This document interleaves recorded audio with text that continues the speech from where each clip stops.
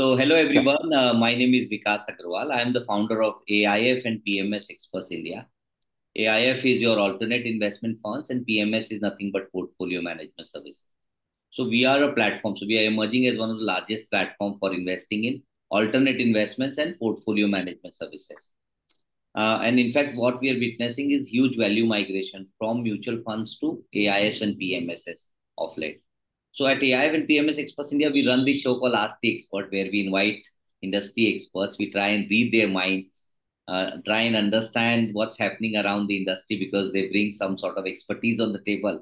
And with me, I'm glad to share that with me. I had a series of discussion with Apurva in the past and invited him. And finally, I got his time today. I could manage to get 30 minutes of slot from him. So with me, I have Mr. Apurva Vora. He's the co-founder at Finvolve Venture Private Limited. And he is, so he brings about almost 3 decades of experience on the table. And I personally happen to know him and have been following all his data points that they share at Finolution. So Apurva, first of all, thank you so much for accepting our request and Absolute, taking the time. absolute my pleasure, please, Vikas. Yeah. So the whole idea of this show, Ask the Expert at AIPMS Apurva, is to educate and empower the investor community as a whole. Uh, you know, we Correct. we really don't chase too much about products, etc. But what we really tell them that what's happening, and if they can take out some information and take out the time from their busy schedule and try and know more about it, they can take the advantage of that. So idea is to build the Correct. AIF and PMS culture in India. That's the Correct. thought process. So let me have the privilege of introducing Apurva. So as I said, he's the co-founder out there at Finvolve Venture Private Limited. It's a joint venture between Finolution LLP, which is of course a business consulting firm for wealth managers and operating from Mumbai and GIFT City, both Gandhinagar. And also the India Accelerator, an award-winning startup accelerator based out of Delhi and presence in Ahmedabad. So they both the organization have come together, and they also have presence in Correct. Dubai and Silicon Valley. So the whole collaboration, we will try and read his mind that what was the reason of this collaboration, and then they filed their first product, which is an angel fund. So there are two. There's a difference here. A normal AIF of Cat one requires minimum threshold of 1 crore and two and three, but in case of angel funding, it has brought down to 25 lakhs. So we'll try and read his mind today. What was the reason, and is there a rationale that maybe the regulator wants ecosystem to be improved and more number of people to participate in the whole angel funding culture in India. So today's topic is startup as an investment. I mean, that's an asset class. So we talk about that because that is really shaping up well in India. I remember a decade back, the number of unicorns in India were very less. I mean, there were hardly two or three, which is now grown to more than 100. So Apurva has been doing a lot of studies in this area. So today is a very exclusive and great session that I am looking forward and try and learn more from Apurva. So Apurva, over to you. My first Yes, question sir. is, yeah. So my first question is, क्या हो रहा है? What's happening in startup industry? Maybe if you can begin from there and then we'll build on it.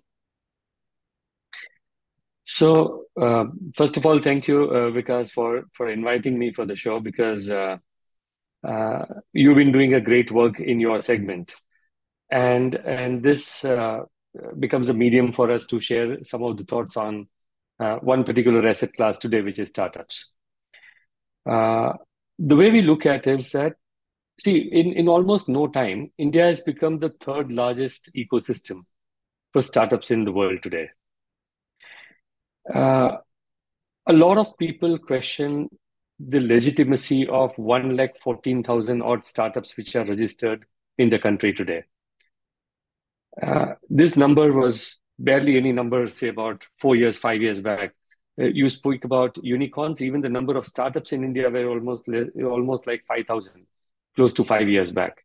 So what happened in 5 years, where the numbers grew from 5,000 to 1,14,000, which is the data as on 3rd of October? So, because the first very honest answer to that is that there were startups even before.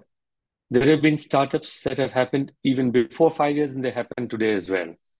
One big difference that has happened is that earlier startups were not registered under any platform. There was a platform which was created by the government of India by name Startup India. And it is not mandatory for a startup to get registered, but there are benefits of registration. So once a startup start looking at it, there is a benefit of me being registered. Today's startups have started going and registering their businesses in the platform. And therefore, the government now has got data of the total number of startups. If there is no registration platform, how would anybody sitting in Delhi even know what is the total number of startups that exist in India? So while this number of 5,000 to 1,14,000 doesn't mean that startups have suddenly grown, it means that the startups have registered. And now there are more and more startups which are coming open to register themselves. We need to remember that the moment you have registration done once, the government knows which are the startups which are doing what kind of activity. Then the government will be in a position to study the data and look at the pain points, which is where the biggest advantage lies, that now we are a much more regulated environment for startups. And therefore, there are a lot of remedial measures which you will see in the days to come, which is one major advantage. And I will end on one another note. If you look at this year's budget speech of Nirmala Sitharaman, there was 21 times the reference of word startup in that speech. Right? Now, 10 years back, if Indian finance minister was presenting a budget speech, and no offense to any sector, we could have heard agriculture word 21 times, but the word startup would not have come up 21 times. So today the government understands the importance of startups, and that is where the entire ecosystem is looking much better than it was a few years back. So that's my long or short summary, whatever you can call. No, thank you. Thank you. You gave us the great insight that now everybody has come together. Now this is a story from unorganized to organized, where you are able to take a glance in terms of how many of them are there and what are they doing.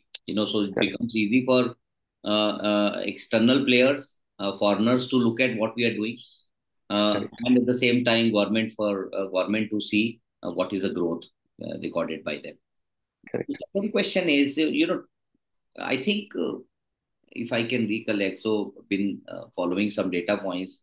US used to be where we are, both in terms of size of the economy in 1981 or 1982, perhaps, or maybe the way they were supporting startups during that time, and they grew from $2.5 to $5 trillion and so on. So, do you see the similar sort of situation here, where there is good amount of support coming from regulator, or these supports are only spoken by our politicians and not been shown in the ground? Because you've been talking to a lot of startups before they invest, A, and B, your thoughts on where are we headed? Over to you. Okay. So because if we were to make comparisons with not only US, but let me make comparison with US and China both now, right? And if you look at both these countries, the way things have moved in both these countries, very interesting data set for us to look at. If I look at the number of unicorns, US and China are well ahead of India in terms of generating unicorns, because India has done a very late catch-up, right? China was about a decade earlier, and US was about 2.5 decades earlier or 3 decades earlier than India in this space. So if I look at that, I am not too disappointed, for a simple reason that in China, you have close to about 165 odd unicorns. In India, we are at about 110 odd. A 10-year catch up for us to do, and if that is the kind of gap that we are in, we have covered great distance, is what we say. Now, even better would be if I talk about the investor count or the growth of investors in each of these markets. If I look at the last 3-year numbers, US has been growing at 13% year on year in terms of new investors coming into this space. China, that count is only 2%. India, that count is 37%. Oh. Right. So the number of investors who are now embracing startup investments is growing at a significant rate. Though, of course, we need to remember that India's base is much lower, but the speed is now catching up. So we are definitely in a catch-up mode, without a doubt. But even bigger data set for us to look at is the number of institutional investors or funds. All in all, in India, roughly, and this is not an exact number, but by and large, a published number again, is that India is roughly about 2,500 odd institutions which are there to support the startup ecosystem. This is as compared to China, which has got about 5,400 odd, and US is about 14,000.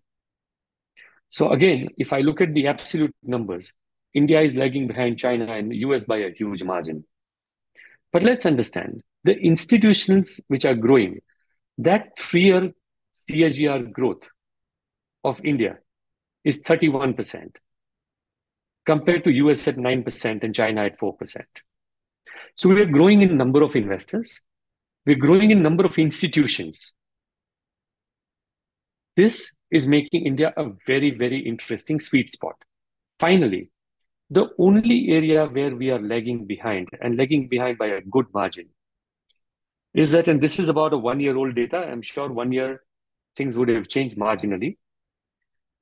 But of all the money that gets invested into startups in India, nearly 74% of that money come from foreigners.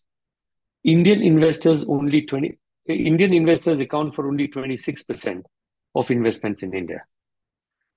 But because you've been in this business for long, you know it very well.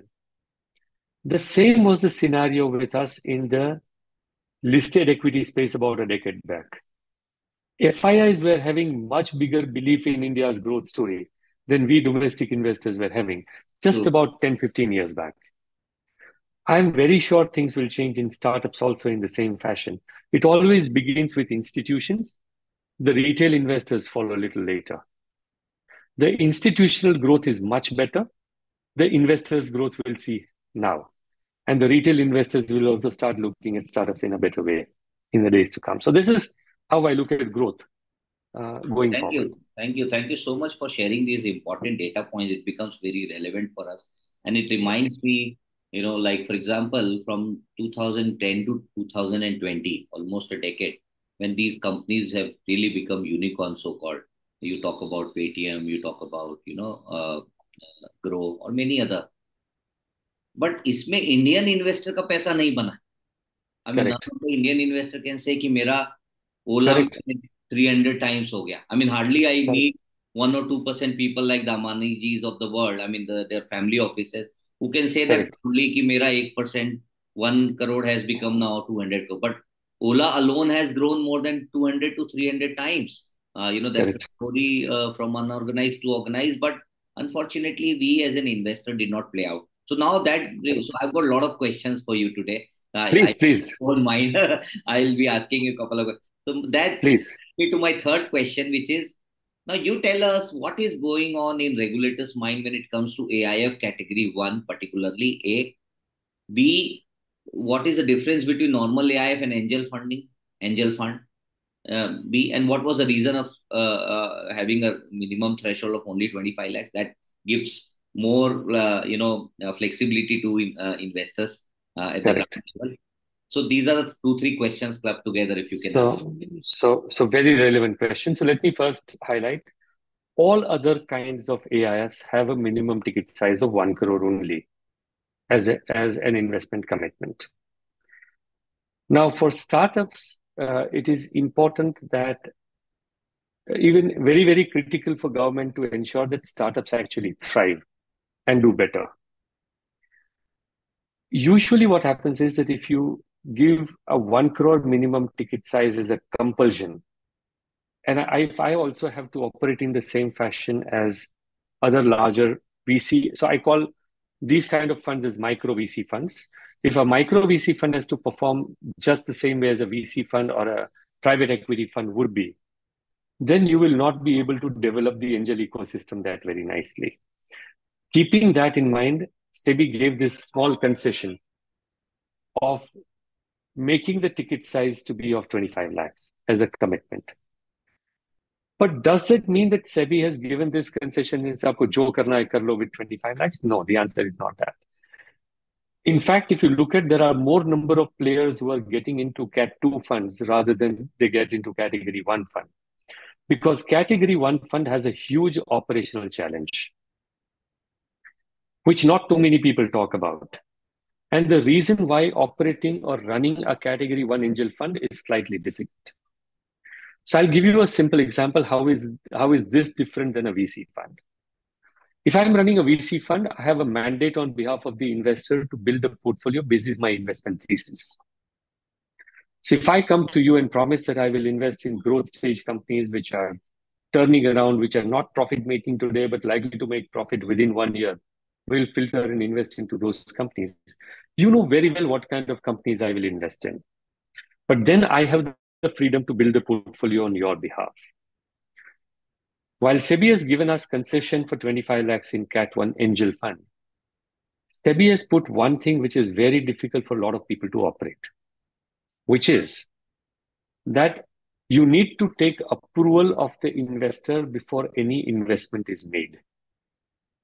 Which means that if I am investing into a fund with your 25 lakhs of commitment, and if I'm investing into 35 startups with these 25 lakhs, I will have to come to you 35 times and take approval of your money to go into the startup. Which could mean that if I have got 200 investors, I might theoretically have 200 different NAVs for me to manage. Because every investor I need to take a consent from. That is an operational challenge for these kind of funds, because of which a lot of people don't come and enter into this space. Because for this, you need a large operational team and a bandwidth for you to be able to run this kind of fund. There have been instances in the past where somebody would have looked at it in a very smart way, but we always believe that investors should decipher between smartness and sincerity. There are a lot of people who could be smart. So one smart way which have happened in the past is that I take a blanket approval from the investor. If I'm getting 65 pages signed from the investor in name of contribution agreement, there could be one more page which says, I authorize Mr. Vikas Agarwal to take investment decisions on my behalf. Now it's as good as having a power of attorney on behalf of 100 investors. I'll take your consent and I'm done with my investments. Legally speaking, that's not something which is in the spirit of SEBI. And therefore, operationally, this becomes a little challenging. So while there are advantages of a lower ticket size, it becomes a bit of an operational challenge for people like us to run this. This is how this is different than others. Otherwise, it's very much, and that's why difference. No other difference, yes. It's a proper legal structure. There is absolute the same kind of reporting that a fund, Cat 1 angel fund will have to do to SEBI, the same way as they would do for a Cat 2 or a Cat 3 fund. Structurally, there is no difference. Sure. Can you also talk about the disclosure, the portfolio disclosure, the NAV, how frequently, is there a guideline? Yes, so unfortunately, this is not a product where you can have valuations on a regular basis, right? So the mandate is that you need to have a once in a year audited report and a disclosure of NAV and portfolio valuation that you need to make to your investors. Now, there are multiple ways in which we have the freedom to express our valuation. So let me give an example. Say I invested in one company at hypothetically 100 crore valuation. Now, within 6 months, 9 months, this company's valuation becomes 200 crores. It raises money from someone else and closes around well within 1 year itself. The day it closes around from external investors and the valuation is validated to be 200 crores, in my dashboard, I can showcase this as my valuation jump proportionately for that company. And I can say that the valuation of this company has gone double. Right. Right. Which is what I can show on the dashboard. But dashboard is not binding on me, nor from a regulatory standpoint.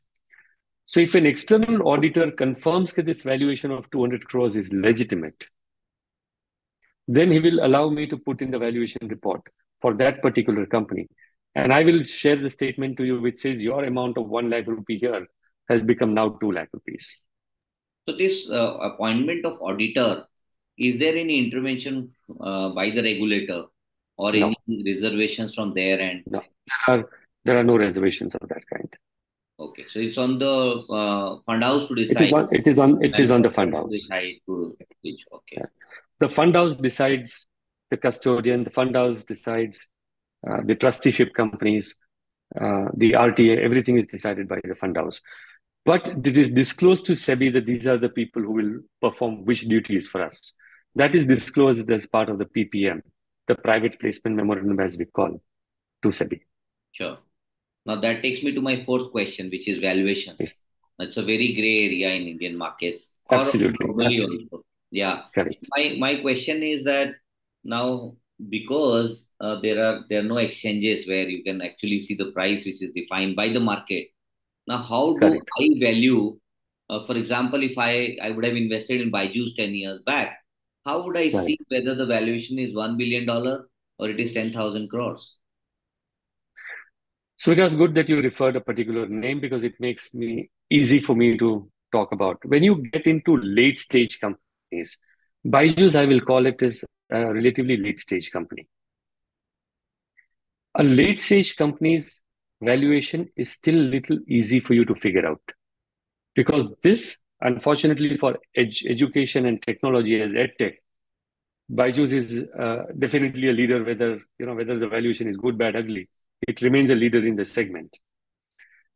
But when you are closer to your maturity stage of the businesses, then valuation is a lot more easy. The real challenge of valuation lies when you don't have a single customer and when you don't have any revenue. For Byju's, you can still use certain revenue multiples, certain other business multiples, and come to a number and make yourself comfortable whether you want to pay this kind of valuation or not. But if I tell you that there is somebody who has created a company and he's going to make drones and he's going to do ABCD things, the company is yet to make revenue. The company is yet to have a single customer. The question is, how do you value that kind of a business? So challenge is much more for angel investing in terms of valuation than it is for the late stage valuation. But having said this, Yeah. there is a challenge for late stage much more than what it might have for the early stage. And I'll tell you why. If suppose a late stage company's performance falters, you've given a certain multiple, you have certain expectations built in that this company will grow at a certain pace. And if it doesn't grow, it will have a huge impact in valuation because then the entire structure can tumble down. But if I tell you that there is somebody who is getting into a particular business space, and today they don't have customers, but this is the mobile app is ready, this is ready, this is what it is. And in next 3 months' time, they will start onboarding customers. If you pay 20 crores to this company, you pay 10 crores to this company, or whether you will value it at 50 crores or 100 crores, you have no idea. Correct? That's a risk. You will only do that basis projection if that whatever the numbers the founders are talking about, if those numbers are making sense, will they make this kind of business in 1 year, 2 years, and 3 years? Basis which I will take my judgment whether what kind of valuation can be given to a company. But it is often said in early stage startup businesses that even if you pay a little extra valuation, if the company does well, it does not make a difference because the companies grow very fast, early stage. If if in my business I have no customers, but I start onboarding customers, my mobile app is ready, and I might start making some inroads. I will start having my revenues. So a zero revenue company, the moment it becomes a 1 crore a month revenue company, there is a significant uptick which will happen in valuation by default. Because now the new investor comes in with visibility of revenue of 1 crore a month and takes it forward thereafter. So I took all the risk of making a bet on the founders. I should get the benefit. Sure. This is how it operates. Now, if the company doesn't do well, whether I've bought the company at a cheaper valuation or whatever valuation, it's still going to become zero. So valuation doesn't really matter as much in early stage. You have to spot the business idea, the scalability of the idea, the qualities of the founders. Valuation is not the topmost priority for an early stage business. Okay. Now, another question from an investor point of view. Now, Please. you've been advising a lot of wealth managers also. I mean, your Correct. previous avatar, I'm talking about at Finvolutions. So, Correct.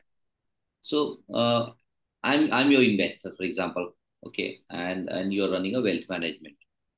This is the question on behalf of my investors. Now, I've been given the choice of Cat 1, Cat 2, which is angel and late stage. What do you Correct. think? How should be the allocation between these two? So because first of all, luckily enough, I'm not an advisor. So it's easy for me to start with this disclaimer because this is a very tough job to do. And my friends in the wealth management industry, I have a great respect because they do this tough job of advising the investors. But if I was suppose a wealth manager, and if I was as a wealth manager, I was supposed to advise an investor, I need to understand the risk profile of the investor before I do anything else. Needless to add, startups on face of it are more riskier compared to venture capital. Venture capital is riskier compared to private equity. Private equity is riskier compared to the listed equity markets. And listed equity markets are riskier compared to the fixed income options. Now, somewhere the investor will be able to make a choice and draw a pie chart of his own. Right? Yeah, so here the question was assuming that the risk appetite of the investor is same for both the categories. Correct. It is only Correct. from a wealth creation point of view, given Correct. the choice, where do you think the Correct. client can maximize the opportunity by generating additional alpha? Okay. So for this, let me do one thing if I can. Let me share the screen if it is allowed. Sure, please. Just go to share screen and then it will come up. Yes, okay. Yeah, visible. Okay. So let me speak about the risk factors and rewards and how we as startup investors look at opportunity. I will use this only one slide to explain. If I ask this question to my investor and say, which of these plants you would want to invest in? It's only one question I'm asking. I'm not even telling anything other than this.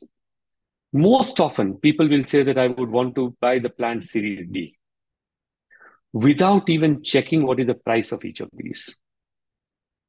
Correct? So, because the investor now is seeing fruits on the plant, the investor will feel safest in that segment. Now, hypothetically, this was a plant which was being sold for 1,000 rupees. Now, my question to you as an investor would be, Vikas, if this plant is available for 1,000 rupees and you are an investor, what will this plant fetch after 5 years? What is your assessment? Your answer could be 2,000, your answer could be 2,500, your answer could be 3,000. Okay?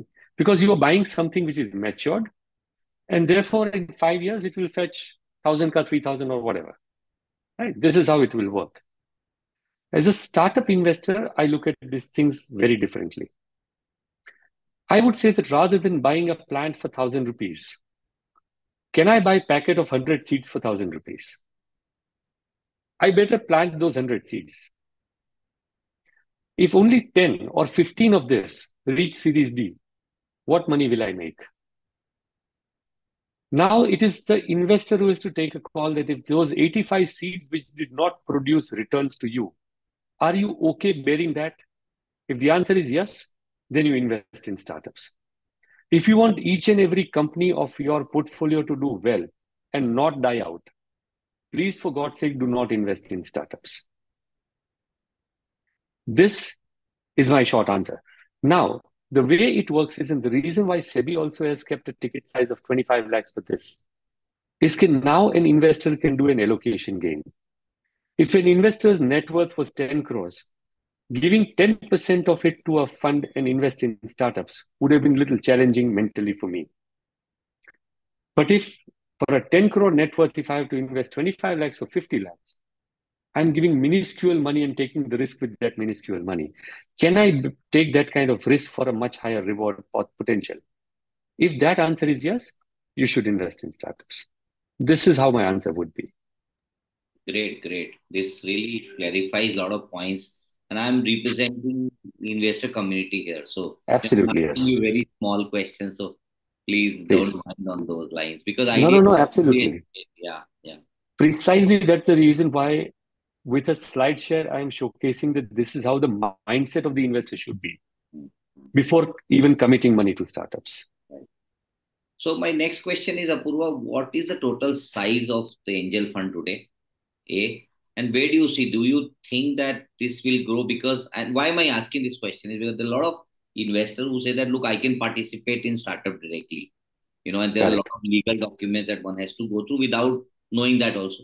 And then also correct, there is this set of, I mean, they're friends together coming together, and then they are kind of negotiating with startup and investing in those companies. And there are right, organizations who are offering these services on individual participation also, as you know. correct, Can you throw correct, some more lights on all these three areas and what should investor correct, keep in mind while investing? correct. So, yes, because you're absolutely right. There are multiple ways in which people invest in startups. Essentially, there are four ways in which the investments happen in startups. Okay? Uh, the first thing is if there is a significantly large investor uh, for his or her own domain or otherwise for diversification purpose, can straight away give a sizable money to the startup and be a shareholder in the books of the investors, in the books of the startup, which we technically call a cap table investor. That is one mode of doing business. For example, and these are pure examples that we are talking about. If there is an auto ancillary startup from Pune which is getting groomed up, and one of the director of a listed automobile company feels that this is a great ancillary business, and he cuts a check of 1 crore and said, "This is my contribution to your business, and I will also guide you in terms of what your next steps in business should be." That kind of capital is a very, very decent capital for any startup to have because I have a very good qualified investor who is helping me now. That is what we call a cap table investor, generally comes from very wealthy uh, investors only and who give sizable money to a startup. Then we see a lot of people who create, like what you just touched upon, who create their own informal groups. Right? There are three or four or maybe 10, 15, and in some cases we have seen even larger numbers of people coming together, create an LLP, which becomes an investment vehicle for someone to invest into a startup. And then they say that we will invest into a startup directly as an LLP. Yes, you can do that. There is no problem in doing this. But personally speaking, we feel that's not the most ideal way of investing in a startup. First of all, why we say so is because we believe from a regulatory standpoint, it is not a very good thing to do. AIF regulations have been brought out by SEBI clearly to pull the unknown investors' money into a vehicle.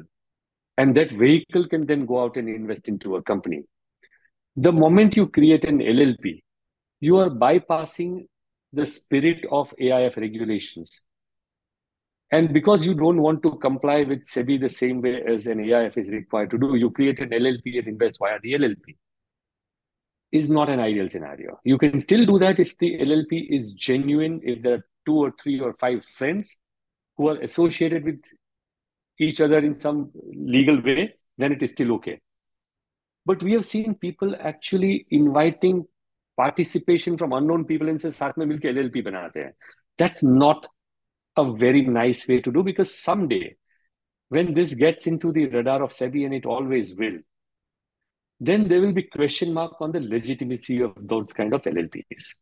So this is one category of investment which we personally do not like at all as an ideal scenario.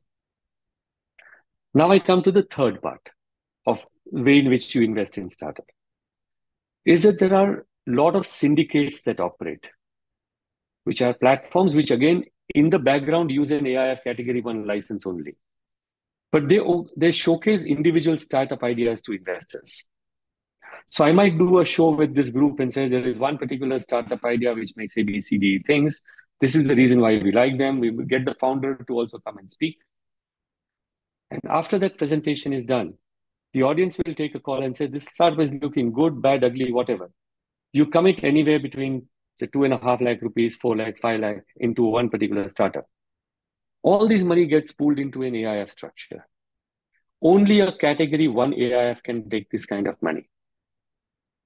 We pull all this money, and this money is then given to one particular startup of your choice and invested in.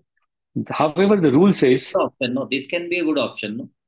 right, this can be a great option, but however, the rule says that if you invest in this mode, you have to commit 25 lakhs over a 5-year period, bare minimum.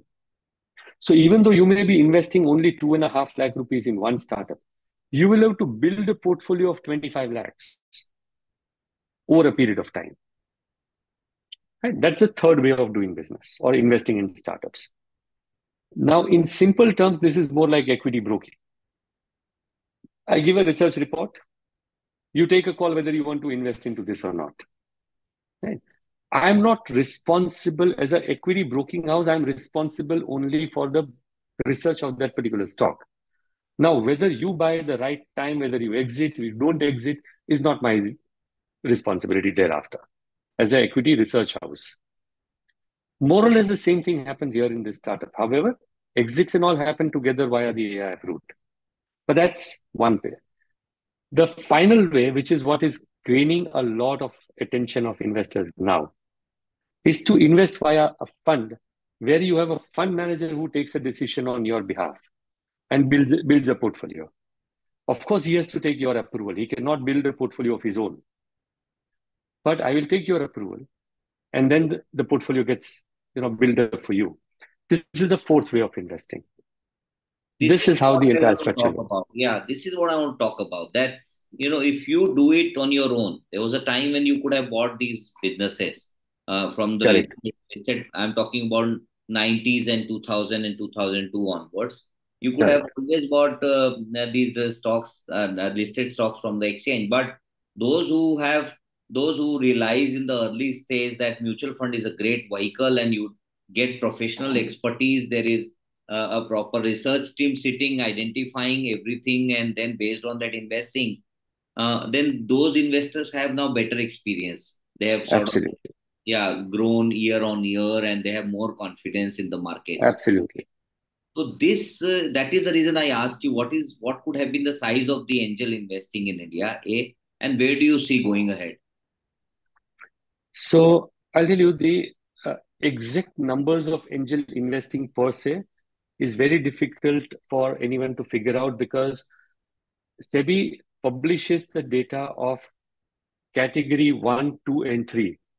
But within category 1, there is no segregation of data of angel investing alone, which Sure. can give me an idea of what could be the size of the industry. Second thing is that a lot of angel investing happens outside of SEBI's fund mandate also. Say, for example, SIDBI supporting and investing into business will not get captured into a Cat 1 AIF data. And SIDBI is the largest investor in India. Right? So it is difficult for us to get an exact number in that sense. But one thing is for sure that this industry, so one way of looking whether this industry is growing or not is by looking at the registrations of AIF year on year, Yeah. right? Which gives an idea that how this particular thing is picking up. Now, again, I will use screen share to show one particular slide. Please. So rather two slides very quickly, one after the other. First, let me highlight and say that if you look at the entire landscape of AIFs, more than 50% of the AIF, and AIF industry, by the way, is almost 2.5 times, little more than 2.5 times the size of PMS already.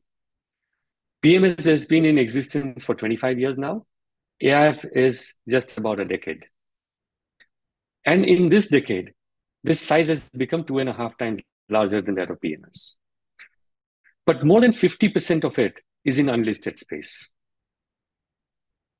The listed equity accounts for almost like only 16% in the entire frame of things in AIF. So unlisted space is much larger, is one takeaway that we need to have. Within this, let's look at only the first column of category 1. This is slightly outdated data to the tune of this is only till June. But if you look at this, year 2022, which was apparently the worst year for startups, because you had some of the IPOs from startups that came and hit the market and created a bad name for startups. That year had the maximum number of Cat 1 funds getting registered, highest ever by a good margin. 2023, the trajectory is again very, very positive because 27 AIs registered in the first 6 months. I just extrapolate, we are again likely to be a year with about 50 plus registrations.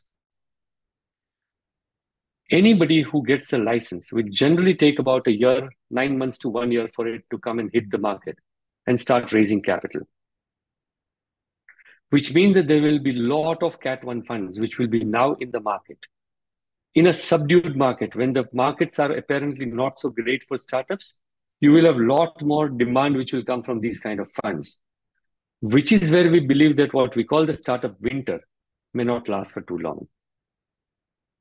Right. This is a very encouraging data point. So because one more thing, what is even more encouraging is that even the Cat 2 funds where your VC and private equity funds come from, even that count has grown very well in the year 2022 and growing even in 2023.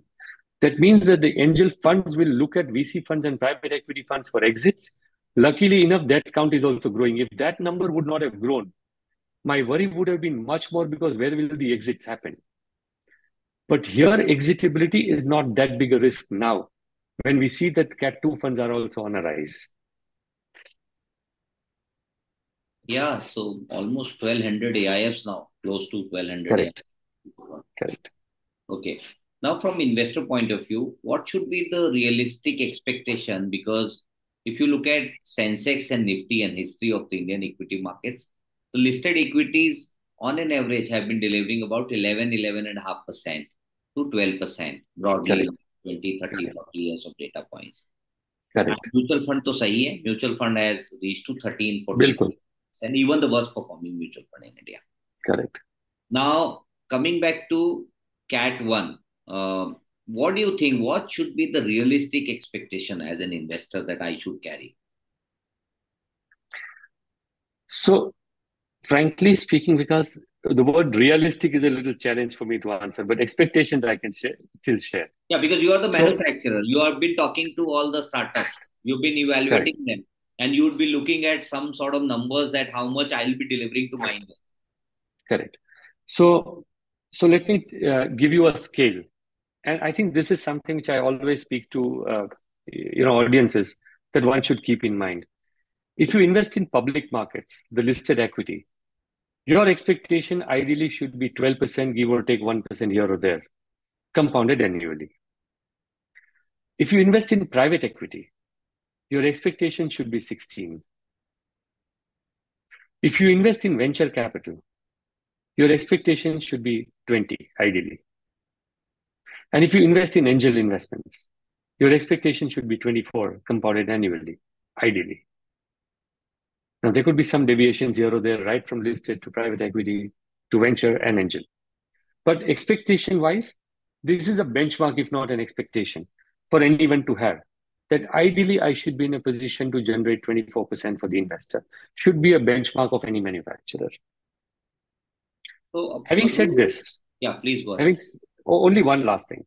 Having said this, if you look at the data which is published by SEBI and CRISIL together, Cat 1 angel funds have delivered, if I look at a straight line average since 2014 till now, have delivered 37.08% returns compounded annually, post expenses.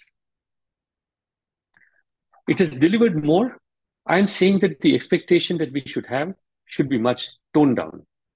Let's not have 37% expectations.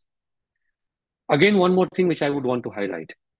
2014 and 15, even before the word startup was defined by the government of India, those returns were very, very poor. Very poor meaning 14% and 9% respectively. It is only since 2016 every year that startup funds have delivered much better. But when I'm saying 37%, I'm including those 2 bad years even before the definition of startups. If I remove that, then the yields would have been much more to the investor. But let's be fair, let's be realistic. My number, a target number, should be about 24%. Okay. So my last question, if you can also talk to us about your organization, what you do, how do you select the startups, what's your investment mantra? Just want to know more about your company. Okay. So when we run our fund, we were very clear on few things. We know that we are talking about an asset class which is slightly difficult or a complicated asset class for investors to understand. So we took one very important call at the very start. We said SEBI allows any AIF to charge up to 2% or actuals towards the legal fees or setup fees that we would have incurred for setting up of an AIF. We said, this is our first fund. We want to really make a brand out of whatever we do. And we said, we will not charge any setup fee to the investor. That up to 2%, whatever the cost is, we said we will bear it on we'll take it on our balance sheet and move on. Second thing is there is an up to 2% of operating expenses, which is generally speaking charged separately to the investor, which is true even for PMS and AIF everywhere. We also took a call and we said we will not charge any operational cost to the investor. The audit fee and everything we will bear on our head out of the management fee that we charge. So there is no extra cost that the investor will pay. We don't want investor to even get bothered about the reconciliation of account statement. I'm not charging anything, forget it. Let's make the entry very smooth for an investor. The third thing that we took care of was we had, with 25 lakhs, we decided we will invest in roughly about 35 startups, give or take 2 or 3 here and there, which means that we want to go slightly diversified in nature and not make a very concentrated portfolio on startups, because that's where you end up taking more risk also. So we said, less risky, well-diversified portfolio is what we will create. From a thesis point of view, we took a call. We said we will have a very strong preference for co-investments. Why co-investments? If suppose because you and I were to invest as laymen into any startup, and if the startup does well, 3 years, 4 years down the line, we have come in as an investor, we want to get an exit. 3 years, 4 years down the line, where do we get an exit? Most often what happens is every one of us, all the investors who come in, will start looking at the respective phones. How many VC funds you know? Call some of the VC funds and say, this is a good company for you to evaluate. Would you want to buy? Now, because the reality is, if individuals come in and invest in startups, exit will become huge challenge. But if you co-invest along with significantly large names, exit becomes much more easy, because if I can't reach Tiger Global or a SoftBank, someone else will. Right? So a strong co-investor. So if you co-invest along with Bloom, you co-invest along with Sikova, you're less bothered. Your due diligence part is also taken care of significantly with these people. Right? So I'm nowhere saying that anyone is perfect in due diligence. But rather than me boasting that I have a 4-member team in my office which does due diligence on startups, will I still be able to match Sikova in terms of ability to do due diligence? The answer is no. So why to replicate something where someone else is better? Focus on your own filters and work on your strength. So we said we will work preferably on co-investments as a theme, as a major thematic point of view. Second is, my joint venture partner, India Accelerator, is a significantly large name in the startup ecosystem. Last year, they won India's Best Startup Accelerator Award also. Right? Across geographies, there are multiple setups in NCR. With the government of UAE, there is one accelerator that operates out of Dubai. There is a similar partnership that we have in US, in Silicon Valley. We are in advanced stage of discussion with a couple of other countries. Within India, India Accelerator has opened up in Ahmedabad now, and in the process of opening up in Pune and few other places. Which means that this works more like a startup university. So when you have access to that quality startups in-house, plus the option of looking at co-investments with other partners, became our theme. Finally, we also decided one more thing. Because the biggest challenge that we see for these kind of funds is, besides 2 or 3 partners, there would be 1 or 2 other people on advisory board, and they collectively take decisions whether a startup is good, bad, ugly for you to invest in. Instead of having those 2 or 3 advisory board members, we have done something which is extremely radical. We have a 41-member advisory board spread across 11 different domains. Because you've been interviewing a lot of people. Show me one fund which would have had a 41-member advisory board. No, nobody. Okay. What we have done is this 41 members are divided across 11 different domains. Now there is a cyber tech company that comes to us and we have to evaluate a cyber tech company. I don't need to go to 41 people there. I will go to only 4 people who are specialists in cyber tech. The remaining 37 people have no role to play there. But the moment I have an agri-tech company, I will go to agro specialist only and not go to the other people. But you need to have a panel of specialists for every domain. And we will only take decision on investments after a domain comfort has come into investments into a company. Very few funds will be able to boast of this kind of a structure. Great. Finally, you have a choice whether, for example, we did one company called, and I don't know how many of this audience is from Bangalore, but a very popular company, at least in Bangalore, by name Samosa Party. It's a very simple company that makes samosas. But somebody who makes very structured samosas and sales about to touch 1 lakh samosas a day, you need to give it to them. Boss, they've done a wonderful job. Kalari Capital was the lead investor, and we co-invested along with Kalari Capital into this company. Great investment. But when we showcased this to some of our investors came back and said, okay, we don't want to invest into this company because they also make non-veg samosas. In our fund, we will take that consent from you. If you don't want, for your religious belief or otherwise, if you don't want to invest into those companies, we will make a clean portfolio of your liking. So those options are doable because you are seeking the consent. At the time of seeking the consent, client can say no to it. Correct, absolutely.